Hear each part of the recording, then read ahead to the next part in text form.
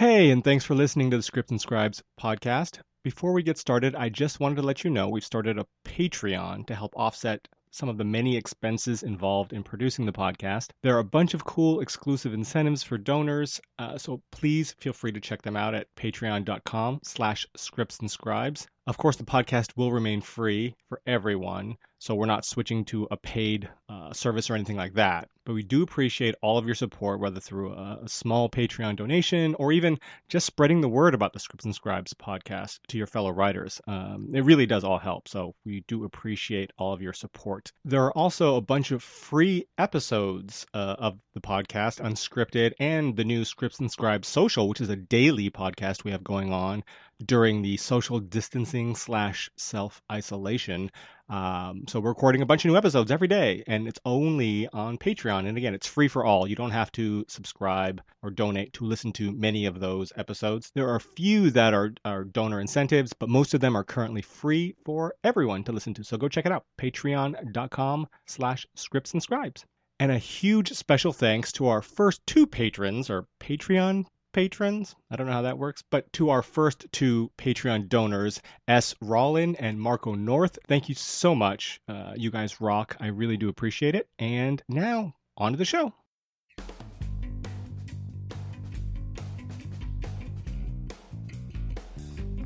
Today on the podcast, our guest is a lit manager and producer at Bellevue, who is also an NYU Film School alum. Prior to joining the management and production outfit, she was VP of Development and Production at Occupant Entertainment, where she produced content for Showtime, MTV, and Facebook.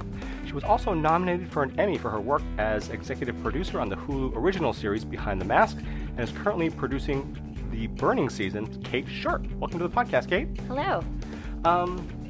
So we always get the podcast started where we learn a little bit about you and your background. So how did you get started in the entertainment industry, just in general? How did you become interested in pursuing a career in entertainment? How did that happen for you? My entertainment origin story is unfortunately not that interesting. I always actually like to talk to other people about how they've found their way into it, and find the most interesting ones are when people have done totally different careers and then merged into it. I wanted to work in film. When I was a child, I was obsessed with movies. I was obsessed with stories. I thought I wanted to be a director for a long time. And then I went to NYU Film School. And as I tell people, I wanted to be a director, like 99.9% of the people that go to NYU. And it was during my time at NYU that a friend of mine asked me if I would, quote unquote, produce one of their student films for them. And I say quote unquote because producing a student film is essentially getting like craft service and securing like one location. And begging for donations of things. And yeah, exactly. and going to the bakery and getting like the day old baked goods for set. Right. And I did it. I liked it. And it was sort of as soon as other people heard that I was willing to do that, I started getting asked a lot. And eventually during my time there, I mean, I did a thesis film. I definitely directed while I was there. But by the time I left school, I pretty much knew I wanted to produce.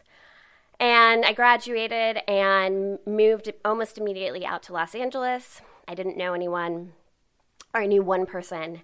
I had no idea what I was doing, and spent some time trying to kind of figure that out. Eventually landed at a management company as an assistant, got my 1-year desk experience, and then from that I got an assistant job with a production company called Occupant. At the time, they had a movie called The Whackness. That was at Sundance. It had won the Audience Award. It really launched Jonathan Levine's career. Jonathan's gone on to do lots of bigger movies, most recently The Long Shot. And I started working for these guys and worked with them for 7 years. And so by the time I left, I was a VP of Development and Production, and we did we were an independent company, and independent film now is very different than what independent film was, when I was there in like 2007, 2008 was around the time that I started working for them. Right. But we did movies like Madame Bovary with Mia Wasikowska. We did a movie called Better Living Through Chemistry with Sam Rockwell and Olivia Wilde. We did a movie called The Hallow, which was a horror film that I oversaw the production of in Ireland. And then we did this docuseries for Hulu right when Hulu first opened business, and that was called Behind the Mask, and that was about sports mascots. So I got into documentary as well at that point. Right. That's great. So how did you transition from working as a producer and executive into literary representation? Like, what drove that, and how did you actually make that transition? Yeah, so I had, after about 7 years of working at this indie production company, which was really great because I got to wear a lot of different hats. I mean, that was like one of the wonderful things about working at a small company. I handled everything from development all the way through delivering to a distributor. So I really understood like the actual physical act that it takes to like create a film from beginning to end. And I had been there for so long, it was time to leave. So I went out on my own for a little bit as an independent producer. Independent producing is, I call it like the myth of the independent producer, because it is really, truly one of the hardest things you can attempt to do in this business. I don't think people realize that you don't get paid until the movie gets made. And then even when that movie gets made, if you're making something that's like $1 million movie, like you're not going to make that much money, and you've been working on it for 5-6 years, Right. Plus, for those not in the industry, $1 million sounds like a lot of money. Yeah. You can make $1 million to make a movie, and yet it really doesn't go very far. No, not at all. And most of that actually goes towards just like the physical production of the movie, like not to the writer or the director or the producer or anything like that. So in 2018, I got married, and I sort of had a come to Jesus moment at that point in time where, you start to think like, what do I want for my life? I love producing. I love telling stories. I've only ever been in this business, but I think I need more stability than what is provided to people who are just trying to be independent producers. And so around that time, coincidentally, I've always been really involved in development on projects, and I had some writers who came to me and asked me if I would consider managing them. And at the same time, I had some manager friends, one manager friend in particular, who told me that I should really think about management. And to be honest, like I had never thought about representation for myself. Like that was just something, I don't know, like I had just been very focused on producing, and the more I started to think about it, the more it started to really make sense to me. For me personally, I think, as I said about like 12 times already, like I come from independent film. The independent film world is very different from the studio world, and it's very different from the television world. And the idea that I would transition into something that would allow me the opportunity to work in all of those sort of different buckets and work with different writers and different directors and really like help and guide them and like establish a meaningful relationship with those people like started to sound more and more appealing to me. It would also allow me the ability to continue to produce. Mm-hmm.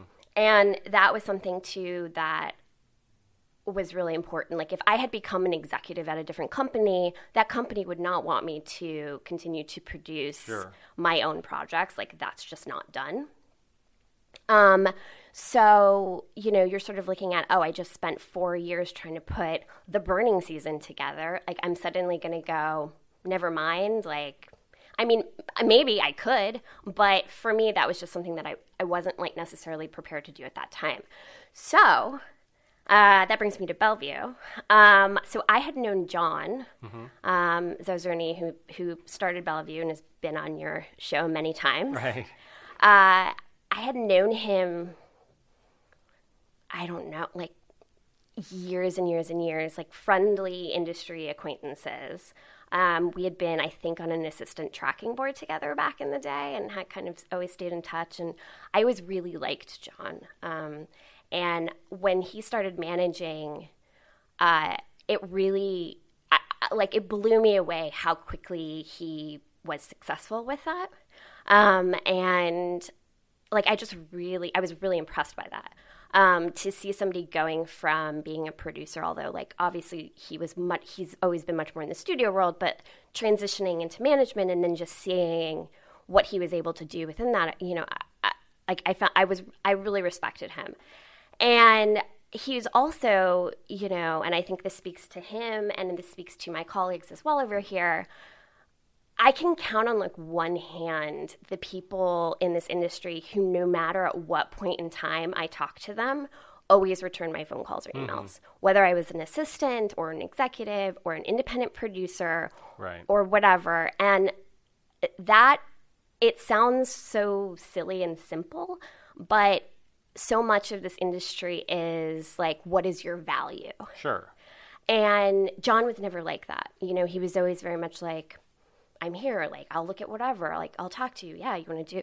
So that really meant something to me. So I approached him and we started talking about management and about me coming, to work at Bellevue. And I don't know, I think just for both of us, it just really made sense. I know they really wanted to expand. We sort of looked at, I gave him scripts that I really liked. I gave him projects I was producing and he read them. And I think he sort of assessed that my taste was like up to par. Mm-hmm. I don't want to speak for him, but I do think with my independent film background, like that was something very different that my colleagues didn't have to bring to the table necessarily. So I think that was probably appealing. I mean, but for me, it was just, they're really good guys. Bellevue has a really great reputation. Mm-hmm. Their clients really love them. And I really liked the strategic way that John and Jeff and Zach all talked about working with their clients and building careers for their clients. I have heard, I've worked with tons of writers and directors over the years. A lot of them don't like their reps. Sure. So, I know a lot of you listening, like, don't have representatives, so it's sort of like you just want to get a rep. But there's also, like, once you get the rep, then it's is your rep actually doing work for you? Is it a good relationship? Does it feel, I don't know, like, does it feel like a good fit? And so I think I was very conscious of how do I come in and not be that person? How do I not be that manager that everybody complains about because they're, like, not getting them a meeting or like helping them find financing for their movie or whatever. So the way that I think Bellevue really thinks about how to work with clients and how we try to be really transparent in our early stage conversations with prospective clients, like that made sense to me. And then I also just really appreciated John's sort of approach to like being a manager, but then also like the producing element as well, like because that's become such a hit thing in the industry. Sure. Which leads me into a couple questions. In talking about representation and, like you had mentioned, a lot of writers and directors as well may not feel that their rep is the best fit. And yet a lot of newer writers, the quote-unquote pre-WGA writers, don't have a rep. And for them, the thought is any rep is better than no rep. As a rep, what is your take on that? Is any rep better than no rep? I mean, maybe, yeah. I mean, there is certainly. That's a really good question. I mean, there is certainly, it does legitimize you, I guess, to a certain degree. And in theory, if there's something you're interested in, like your rep can make a phone call and it seems much more official than you cold querying somebody. So certainly in that sense, like, yes. But I do think at a certain point, if your rep is like truly not doing any work, like, well, what are you getting out of it at the end of the day? If they're like willing to, they won't even like send. And I know that sounds crazy, but there are certainly people who like don't return their clients' phone calls. Right. Like, seriously. So I think at that point you should probably just not be working with that person anymore and be looking for new representation. Right. Because I've heard many stories as well where a writer will be with a lit rep, and as you described, the lit rep doesn't do very much, if any, work for them, doesn't return their calls in a timely fashion, things like that. And the client, through their own hard work, through their own resources and connections, may land a gig. Well, your rep is still going to collect a percentage. Yes. You're assigned to that representation, agency, management company, whatever. Even if you got your own work, they get a percentage. Yeah. So that's part of it. And you can't decide not to because you're contractually obligated to. So keep that in mind as well. Yeah. I mean, certainly for us, we put in the work. Sure. No, absolutely. Like we were very committed to that. And myself personally, like becoming a manager, like I really, I don't know, and maybe this is my own weakness, but I feel bad if I'm not, because to me it really is supposed to be a partnership. Sure. It's supposed to be a collaboration. I don't work for my client doesn't work for me. We're partners, and we're creative partners, and we're business partners, and I'm really there to help guide and help you succeed. And, if I'm not doing the work, I probably shouldn't be, commissioning off of you. But of course, there are instances, tons and tons and tons of instances where people are commissioning off of clients and they're not really doing anything. Right. Having said that, I do have clients who were doing development work on other things, but they land something on their own.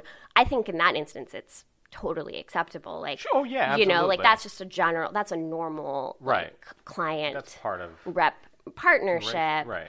But, with us, we try to be very clear in the beginning. And and I'm, I don't know, maybe like 9 months into this. So I'm still continuing to like learn and adjust and reassess and kind of figure it out. But, I don't know. So, yeah.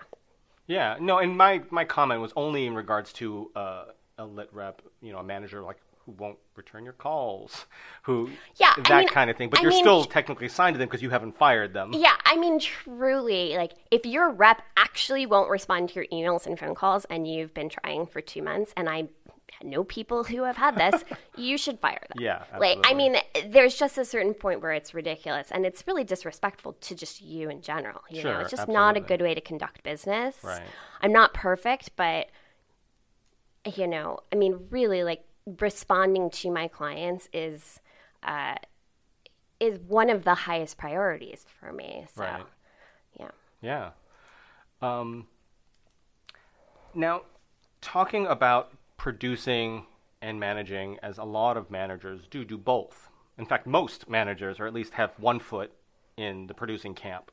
Now, as a producer with a substantial amount of producing experience, far more than I think a lot of managers, how do you divide your time in terms of client relations versus like production, working on a project and that sort of thing? Like, how do you separate your focus between clients and projects?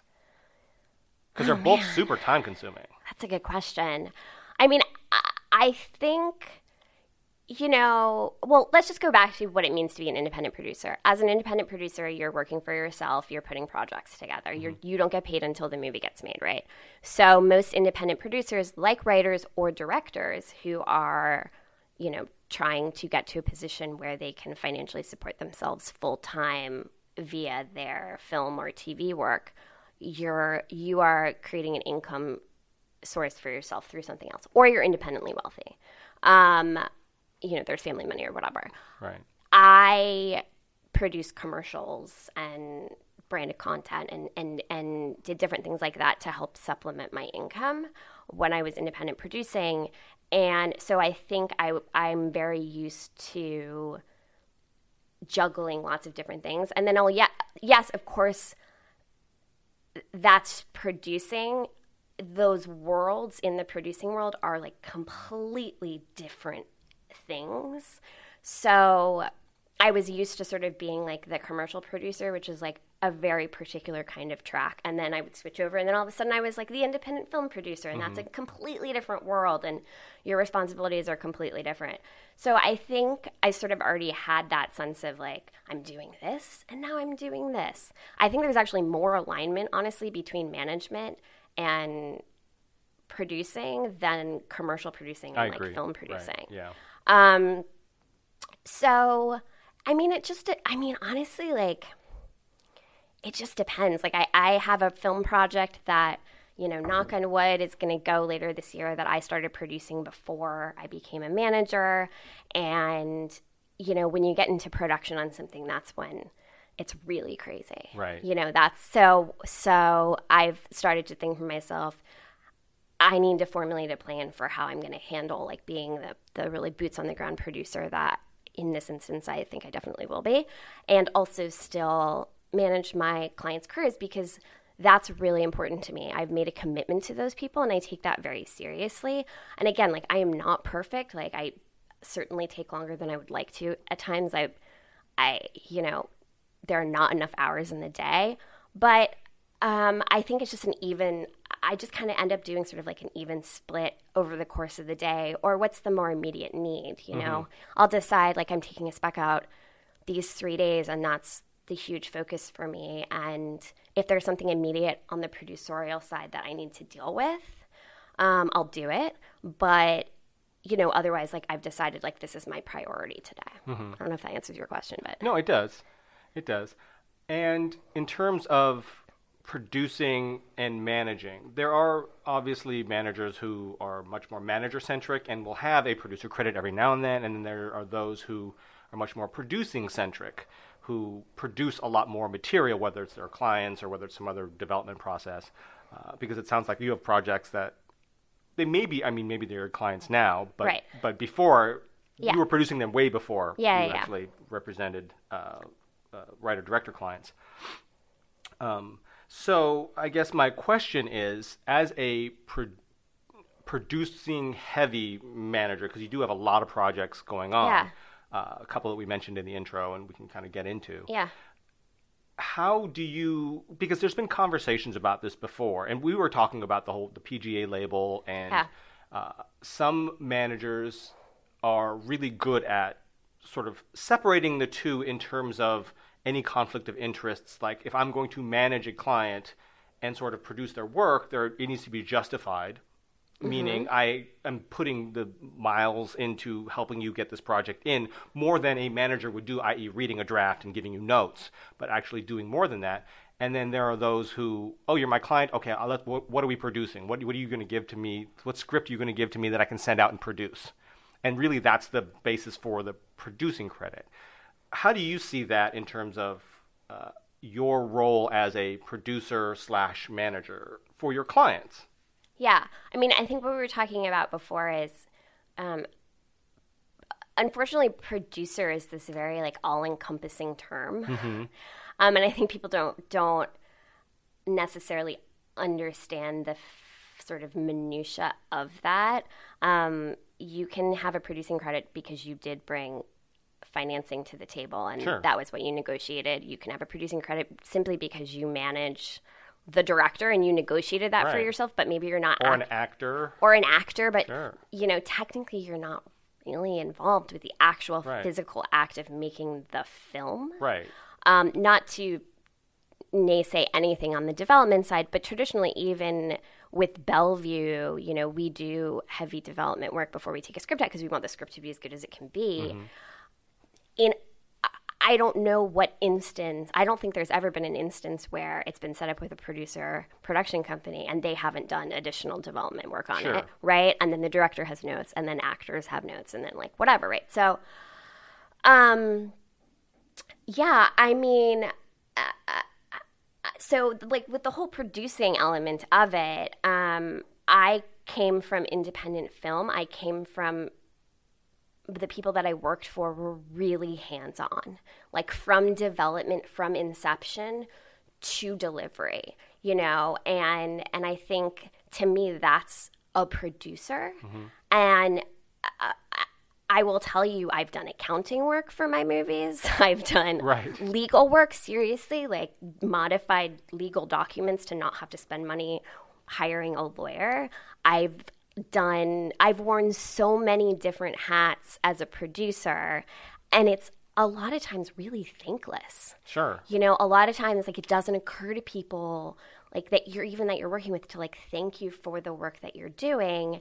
And I have seen so many times when you're trying to put financing together for a movie, and you're trying to, like, lower the budget, for some reason, the producer fee is always the one that people go, oh, why don't you just lower your producing fee? Like, you want to get the movie made, right? And you're like, yeah, I want to get the movie made, but I've spent 5 years working on this. Right. Day in and day out. Like, just trying to get it to people, trying to get it past agents, trying to get it to actors, trying to get a sales company on board, trying to find financiers, you know, opening a company, like doing all of these different things. So that's all to say, managing is actually a lot easier than independent producing. And so I have really relished and loved the opportunity to focus on that. And so for me, like on the producing side of things, yeah, I'm producing, but those are projects that I was like previously attached to. I follow sort of the Bellevue rule when it comes to projects moving forward, where if it's not my idea or some, you know, very specific circumstance, like I'm not going to produce a client's project. I don't need to have the producer credits. I don't need that anymore, you know? And I have such respect for what real producers do and the time and the like blood, sweat, equity that they put into that. I don't know how I could justify just attaching myself with a nice fee to a project and not actually do the work. And maybe that makes me like naive and nice, but it's just the truth. So, you know, that's kind of how I look at like the producing versus like the management. And, you know, really like I can always produce if I want to. Like I can always find something to produce if I really, really, really want to. But right now I'm really focused on my clients and building a client list and networking and helping shape careers. And there are definitely instances with some of like my filmmaker clients where we have a pre-existing relationship and I think they will want me to produce just because of our relationship. And that's kind of enough for me. Right. So that's sort of, you know, I just gave a very extensive like back history on like my thoughts on independent producers and stuff. Right. But that's kind of how I look at sort of management versus producing and my sort of philosophy with like approaching it. Right. And I think that producing, having a rep that's also a producer can be a good thing in the best, in a dream world. You have a producer who is your manager who is not going to collect commission because they're getting a producer fee in, you know, assuming it goes and that kind of thing, but you're producing, and someone who will watch your back, someone who's involved in the process, who will fight for you, like, oh, the director doesn't want the writer on set. Well, you're a producer, so, well, no, my client's going to be, you know, who will fight for you and to be in those rooms, to be involved, who will work for you as well as the project.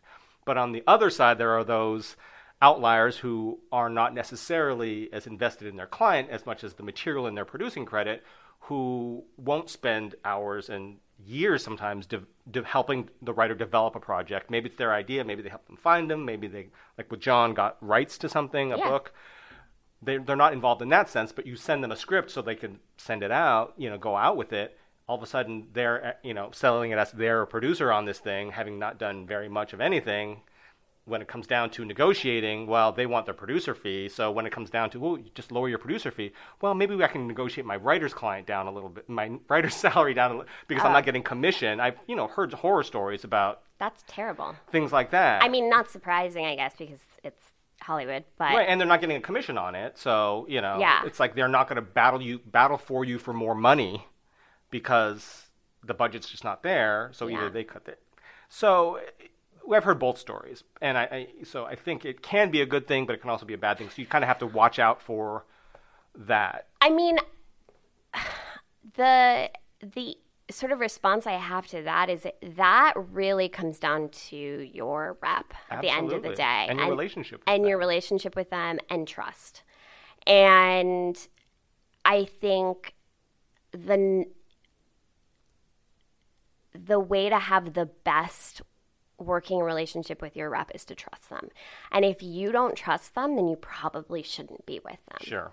And I also do tell people too when we're really thinking about like, you know, because we're very much like take all the meetings, you know, when we're talking to prospective clients, a lot of times it's like a competitive like signing situation or whatever. Right. We're very much like take all of the meetings, meet everybody, because there are so many different kinds of managers with so many different kinds of personalities, with so many different ways that they manage. And not one is right or wrong. Not one is right or wrong. It just depends on what you personally want and what you're looking for.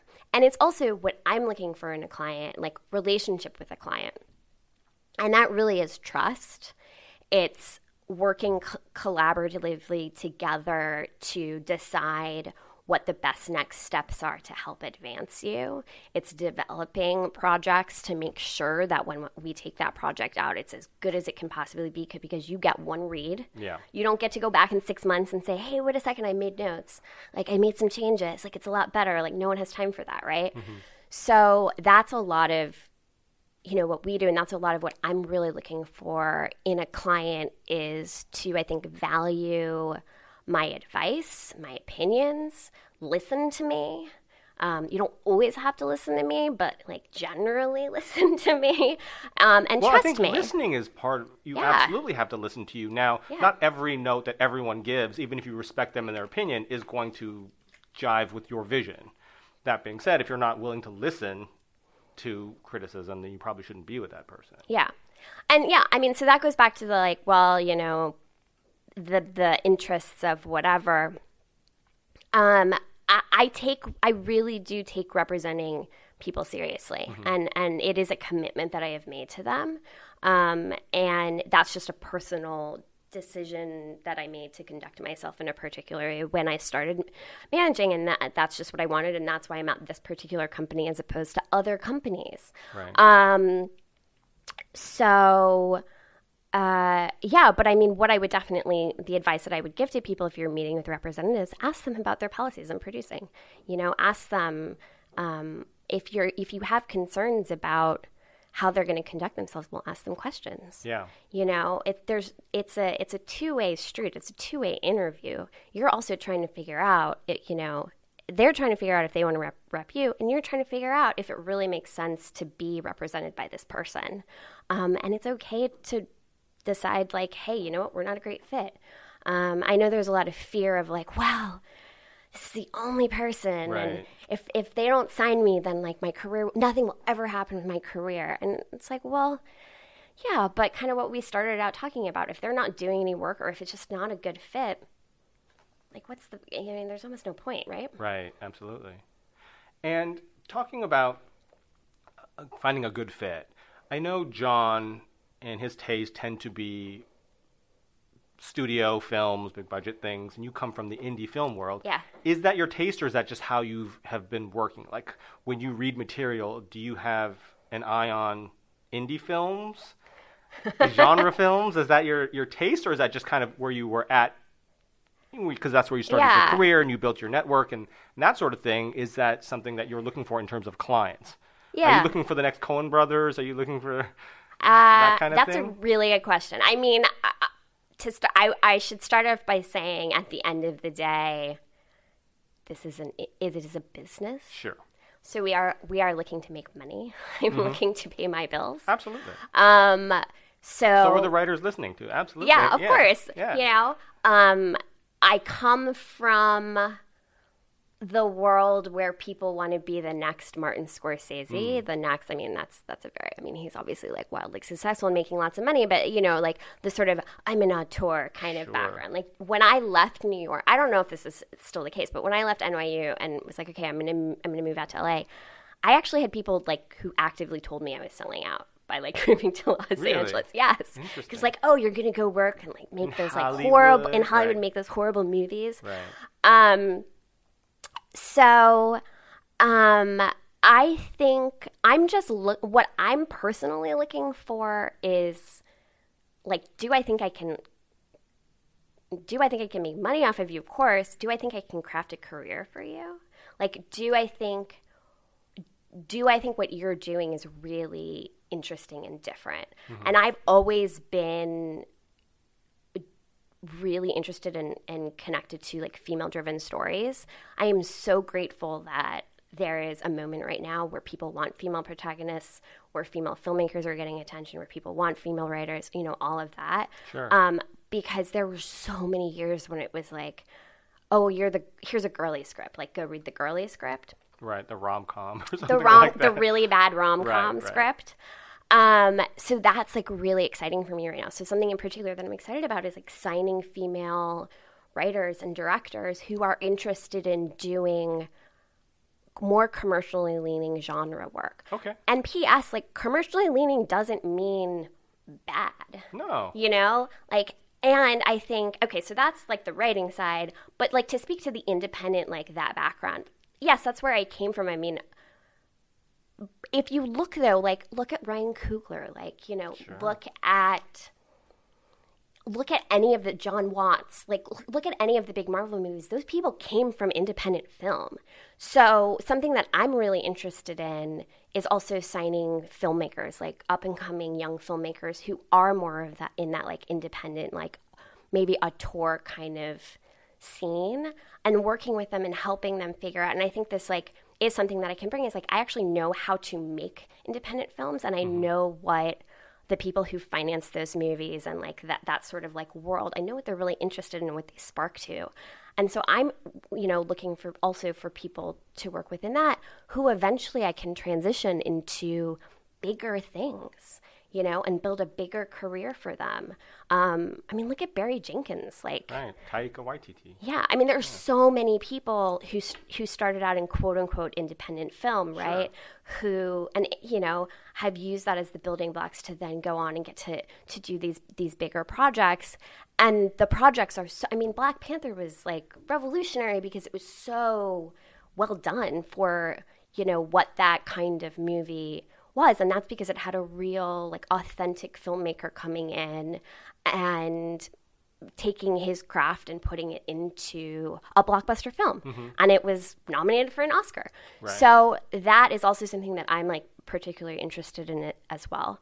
And also just to go back to the women thing, like I rep men, so it's not Sure, yeah. it's not only, I'm not only female. Like I think it's just I'm looking for good writers. I'm looking for interesting perspectives, and I'm looking for somebody that I feel like I have a good collaboration with. You know? Right.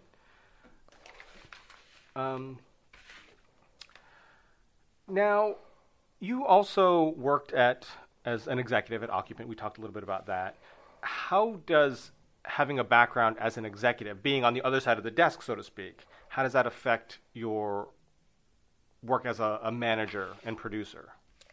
I think it's really helpful. Yeah. I mean, I honestly think having an understanding of like all of the different positions that are in this industry, and I always felt this too, like on the production side of things. You know, I always felt really grateful that I actually did go through NYU and I had a production background. Because when I was an executive, because I was a development and production executive because it was such a small shop. So I really understood like what it was like to location scout, and I really understood what it was like to be an assistant director because I had actually performed those duties, right? And so I could have these kind of conversations, like constructive conversations with people, and like come at it, I think, in a way that it's really hard to do when you just have really no clue what goes into somebody's job. And I think the same thing is true with having been an executive and now being a manager. And I think a lot of that, you know, being, you know, having been an independent producer and now being a manager, I spend a lot of time thinking about what's the best way to get these people to read the scripts? What's the best way to get these people excited about my clients? And I just sort of think back to what was it like for me. And a lot of that too is like, what are the demands that they're under? Like they work for someone, you know, they're answering to someone. There's a company mandate. their time is limited. Like they're doing a lot of like, yeah, you know, any executive, like they have larger aspirations than like just being an executive. You know, nobody really ever starts out right in the film industry like, I want to go be a development CE, yeah. I want to go be a CE in a company, you know, even if it's like the coolest company, you know, if it's like Amy Pascal CE, like nobody actively like ultimately is like, that's what I want to do for like the rest of my career. Right. So they have their own aspirations of things that they're really driven by. So a lot of times when I'm talking to executives, I ask them what the company is looking for, but then I also ask them, what are you personally looking for? Mm-hmm. What are you personally like really excited about and would just like love to find? Because if I can give them that, they're going to be really passionate about it and they're going to really like push it internally, and there's going to be more chance of success for that project internally, to have that internal champion, right? But I think also just like really realizing like, okay, so they answer to someone, they're being given projects all the time that they don't really maybe care about that much, but they have to do it in service to the person they're working for. Their time's limited. You know, they're a human being. Mm-hmm. They also have like personal life. So it's just like really, I think, keeping all of that in consideration and being really respectful of people, trying to be really targeted with your submissions and sort of who you're presenting. I think spamming a bazillion like client submissions to somebody is never a good idea. Right. And I think if you're thoughtful about who you're sending to these people and they respond to the material, they're always going to look at your stuff first. Sure. In the future.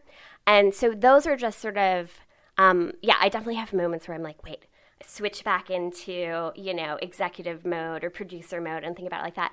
Conversely, on the other end, even earlier this week, a project that I'm producing, but I also manage the writer and the director on that came about prior to starting at Bellevue, working with them on that project. And then when I started at Bellevue, both of them were like, will you be my manager? Right. But, you know, I had this moment where I was like, wait, we actually should call that actor's manager and just introduce ourselves to them, even though we submitted to the agent. Because I know if I had a client and something came in through an agent, I'd actually really appreciate it if the producer called me just to say hello and introduce themselves. Like that would actually be meaningful, and that would maybe make me like pay more attention to the submission. Sure. You know, so I think I think that dichotomy has actually like helped very much just mindset and approach with everything. Right. No, that's good to know. And talking about clients, and I know you have a big production background, a lot of our listeners are writers, newer writers, but I'm sure we have a number of filmmaker, you know, writer-director clients, as potential clients as well, people pursuing directing and writing. How does that differ in terms of your approach to a prospective client? Like when you look at clients, what type of material do they have to have if they're just a writer, or if they're a writer-director? Is it more difficult to break a writer versus a writer-director, or vice versa, that sort of thing? Yeah, that's a really good question. It is much easier to break a writer. 100%. Right. That is a given. There is a reason that my colleagues mainly represent writers. And that is because with writers, at least on the feature side, TV is just a whole different ballgame. And usually the writer-directors don't, if they exist in TV. Oh yeah, but I'm just even talking about like being a writer. Like that's a very like structured system in terms of, you know, achieving the upper levels of success over on that side. But let's just talk about the feature side, right? You just have to have a good script. Like, I mean, really, like that's what it is at the end of the day. Like a script that makes sense in the marketplace and that is well written, and a representative, or you know, who's taking it out. Right. It is not that way as a filmmaker. You have to have a good movie, and it needs to be a feature. You know, you can do the short. You're doing short films as a filmmaker to make your first feature film, right? To be able to show that you are competent enough and have a voice to make some people excited enough to give you money to go make a first feature film. Right. That's it, right? So you have to make your feature film. Your feature film has to be good. You know, it has to like do something. And there's varying degrees of like what that means specifically. But maybe, you know, it probably needs to get some form of distribution. It probably needs to premiere at one of the, you know, significant film festivals in the world. You know, or maybe it's on Netflix. It does really well on Netflix and like becomes a zeitgeisty thing and people are into it. Like it needs to do something to be able to then sort of take you to the next stage, to make the next movie, the next bigger movie, right? So that takes years. Like it takes years to get a movie made. Whether it's an independent film or it's a studio film, making a movie is the hardest thing I think anyone could ever attempt to do. Truly.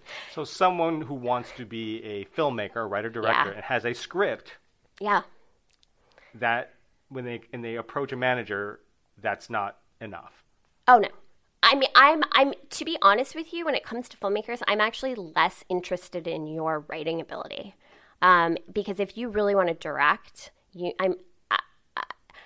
I need to be able to look at a short film, and I wish I could tell you it needs to have this, and it needs to have this, and it needs to have this. I mean, you know, for anybody who's out there who's listening and who's a filmmaker, here's what I'll say about short films. It's the hardest medium to make. It's like that, like trying to figure out how to make a successful short film for yourself, I think is actually one of the hardest things to do. And here's what I'll say. Don't try to tell a complete story. Tell me mood, tell me tone, tell me style for you as a filmmaker. Maybe it's a very particular moment in a character's life.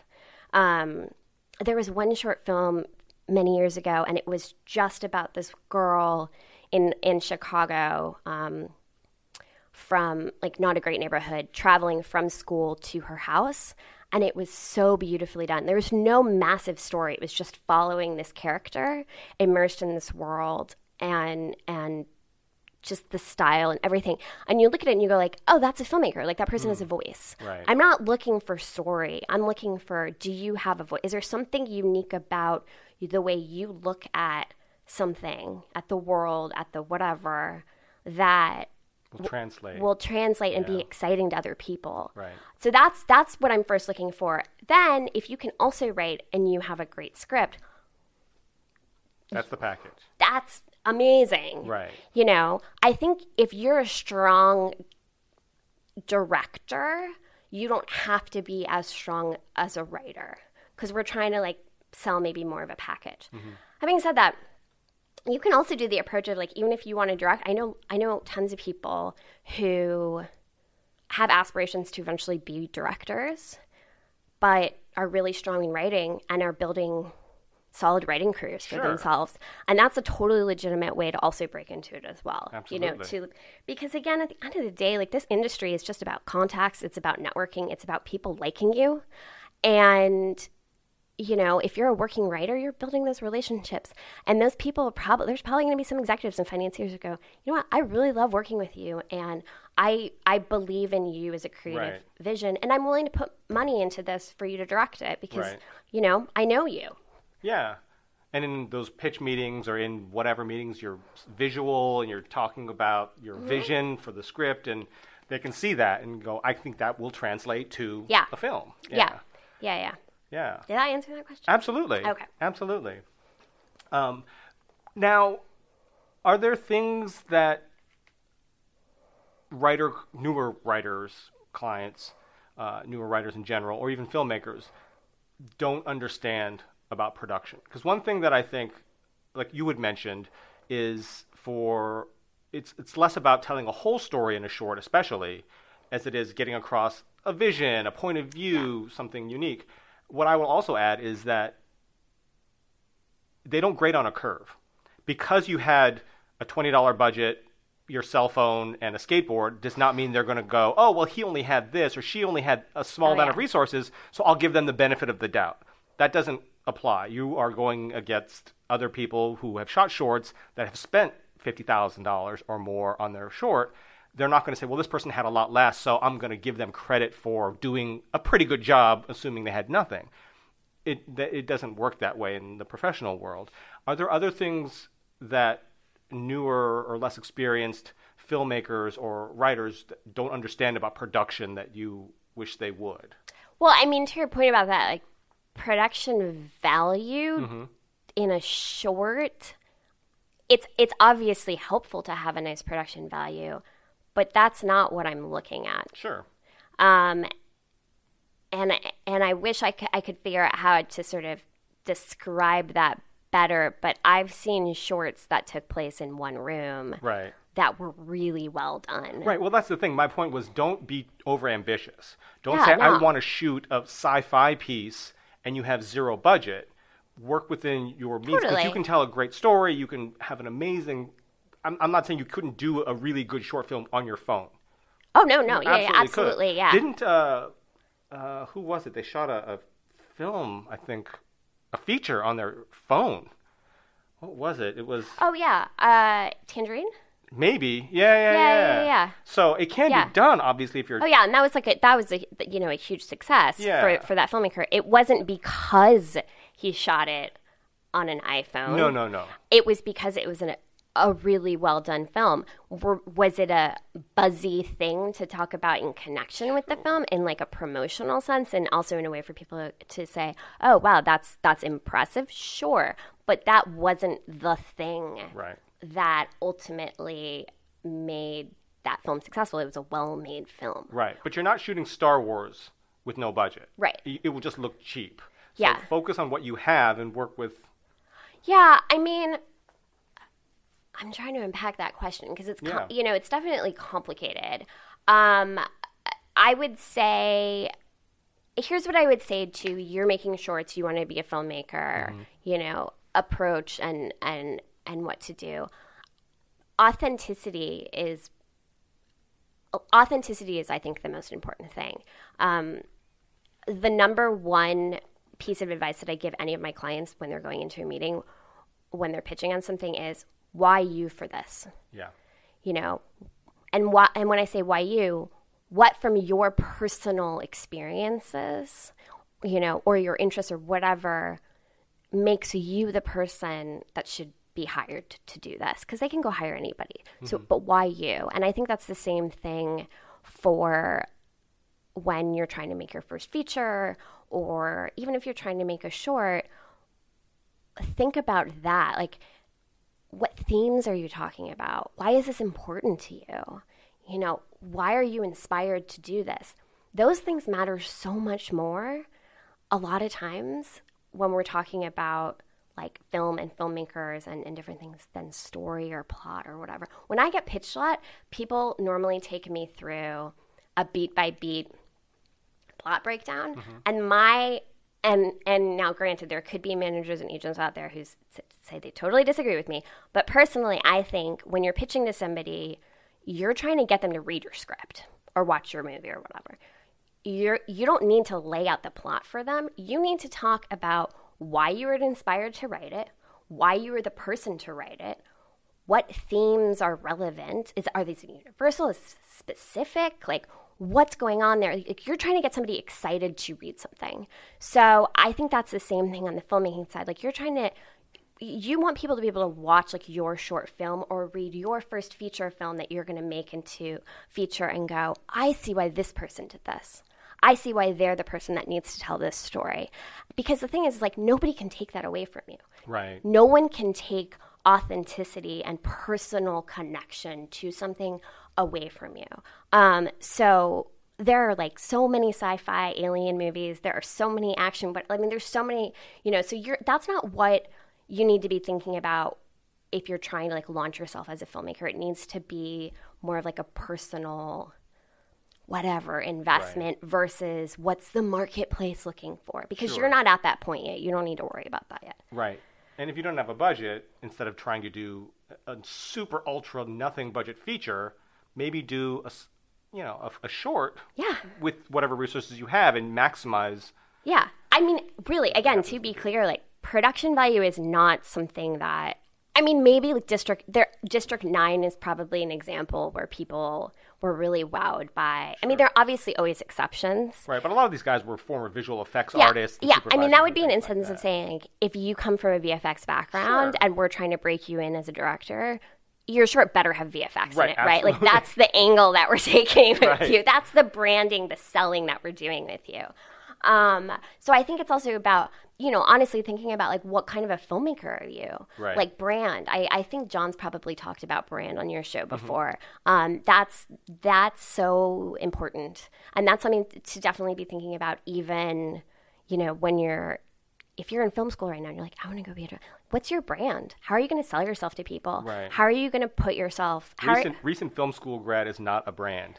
No. I made a thesis film about, like, a character drama. Right. Like, that's, you know. Yeah. Get in line. Yeah. Get in line indeed. I'm trying to think, like, I saw this short film recently. That one wasn't at Sundance. She just had a film that was at Sundance. The director's name is Dani Pierce. She's really interesting, of course. I don't represent her.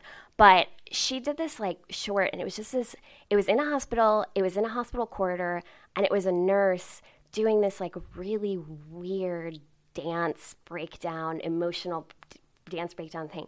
And it was so bizarre, but it was so, like, you watched and you went, oh my God. Like, there is a filmmaker here. Like, there is a person who's exploring sort of, I think, the emotional toll of being a nurse and having a patient die and, like, whatever, and doing it in this, like, very bizarre, expressive way through dance. I don't think she spent a lot of money on that, you know, but it really, I mean, I reached out to this filmmaker because I had never seen anything like that before. And so, I mean, I don't know. That would be my piece of advice. I'm rambling, but yeah. Good. We have a couple listener questions I wanted to run by you. The first is from Elizabeth Diddy. It's at Diddy1013. It says, I'm curious what avenues you're using to find new talent. Is it still mostly via word of mouth, cold queries? Are there any non-traditional places you look, like hashtag SpecScript shoutout, or any of the various grids being put together by folks on Twitter? What's SpecScript shoutout? I'm not 100% sure. But I am not savvy, clearly. But I know on Twitter there are, you know, writer solidarity tweets and different things like that, or grids that they're putting together. So I have signed a lot of people off of Blacklist.com. Okay. So that... Not the actual Blacklist, but the No, I mean, website. I'm sure you've signed from that as well. Yes. But I mean, you're specifically and work to get client scripts on that. Right. No, I'm talking specifically about the Blacklist's paid site. Gotcha. That is in terms of... I mean, you can obviously send me a cold email. I get them all of the time. It is very rare for me to, honestly, respond back and say, hey, like, okay, I'll take a look. Right. I think part of it, too, is that then I've sort of agreed that I'm going to read your script and I have to figure out, like, time to read it. And then I have to, if I don't like it, I have to come back to you and I have to nicely, you know. Right. Let you down that I'm not interested, and it's like there's just effort involved. What's really nice about the Blacklist website is I can go on and I can skim through log lines. I can do specific searches, like maybe I want to find a female action writer. Like I can do genre and gender search. I can do, I mean, yes, like you can decide not to put your gender or your ethnicity, of course. But I'll do like genre searches. I'll scan through and read log lines. I'll look at what scripts are trending. I will read the assessments that are done because I think in general they have some really good readers whose thoughts like make sense. And I found like 5 clients off of the site. Wow. And they're really good clients. Yeah. And what's nice about it is I can download your script and read it, and if I don't like it, that's it. Yeah. I can stop reading it. There's no commitment. There's no commitment there. And so I know a lot of other people that also use that site as well, and really do look at that. And if you got a good evaluation on it, there's a chance like a fair amount of representatives, not agents, but like managers, will certainly occasionally look. go up and like kind of skim and see if there's anything really interesting. Sure. So that's a big resource. I mean, I do pitching things like Roadmap. I've done Stage 32 in the past, although I haven't done that in a really long time. There's like Virtual Pitch Fest, you know, where you send a log line. I'm actually producing a film that I found through Virtual Pitch Fest several years ago. That's probably the only script, though, that I've ever Because I was going to ask you, accepted. those virtual pitch fest type things, are they worthwhile for you or the writer? And in what way? I mean, I am producing Sorry, break down. a script from it. I will say I've been doing that virtual pitch fest for maybe 6 years, and that's probably, I think, the only script that I've ever, you know, requested from it. Well, in your participation, how many writers do you see on? Maybe like 10 a month. Okay. Yeah. I honestly... For 6 years? Virtual Pitch Fest, by the way, if you're listening. Yeah. I think I'm still listed as a producer on that site. So I feel like if I switched to manager, my uptick would go considerably. Yeah. Yeah. Like, you know, but the thing is like most of them are really bad. Sure. Like the loglines are really bad. The stories are really generic. It's just not interesting. Right. You know, I know John, I don't need to repeat John Zerzonian because he's talked a lot about like cold query letters and stuff, but like a lot of times it's just very, like the loglines are not good. Right. You know, and you're like that. Have you ever seen a movie like that? Like why, like. Right. Or it's either I've seen that a million times, that's not interesting, or I've never seen that. No one's making movies like that. Right. And not in a good way. No one's, you know, like that's just makes no sense, bizarre concept. Right. So anyway, those are kind of I think Blacklist is honestly amazing. I think because here's the other thing that's great, and I sound like I work for them. I actually don't work for them. I just think that they're an amazing organization. Right. I know a lot of people over. We've had Franklin Leonard on the podcast. Franklin's amazing. Megan Halpern over there, who runs their programs, is a friend who is incredible. There's just like a lot of really great people over there, and they really, really care about writers. It's just like people do go on that website, you know, and even if you don't get representation or like a producer or something out of it, you still get feedback on the script. Like you can still take the notes and like develop it further. So it doesn't feel like a total waste, you know, of it. But, yeah. So, and then outside of that, it's word of mouth. I mean, honestly, when I announced I was a manager, the floodgates like just opened up, like personal people, like contacts, like, oh, I wrote a script. Right. You read my script? Like people I have known for a long time as like executives or whatever suddenly were like, hey, I wrote a script. I'm looking for a manager. Right. You know, so, you know, we're constantly getting suggestions and then now that I'm part of a company too, you know, John and Jeff get suggestions a lot as well, and maybe they don't have the bandwidth to take it on, so they'll kind of send it over to like me or Zach and say like, are you interested in representing these people? So it's sort of like a mixed bag. I definitely do a lot less of my own hunting than I did in the beginning, just because now it's all sort of coming, so it's like less work. But having said that, that was a really long-winded answer. Having said that, I do look at things like the labs, like the Sundance Labs, the Film Independent Labs, any of those writer diversity programs. Any of those sort of organizations are a great sort of first kind of springboard of like they've at least passed that test and there's something there. There's something like for the bio as well too, right? When you're pitching someone and they've done this lab, so it's sort of like a validation point. I definitely look at those. If it's filmmakers, I will, you know, when you're a manager, you're assigning filmmakers mostly at the short phase. By the time they've made their first feature film, they usually have a manager, not an agent necessarily, but a manager.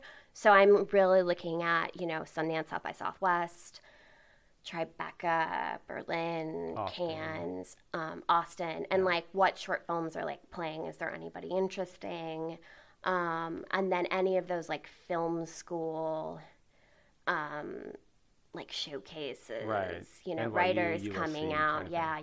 like Little Marymount recently signed a really wonderful, wonderful client that I share with Jeff Portnoy out of Little Marymount. I've been really impressed by the quality of their students actually lately.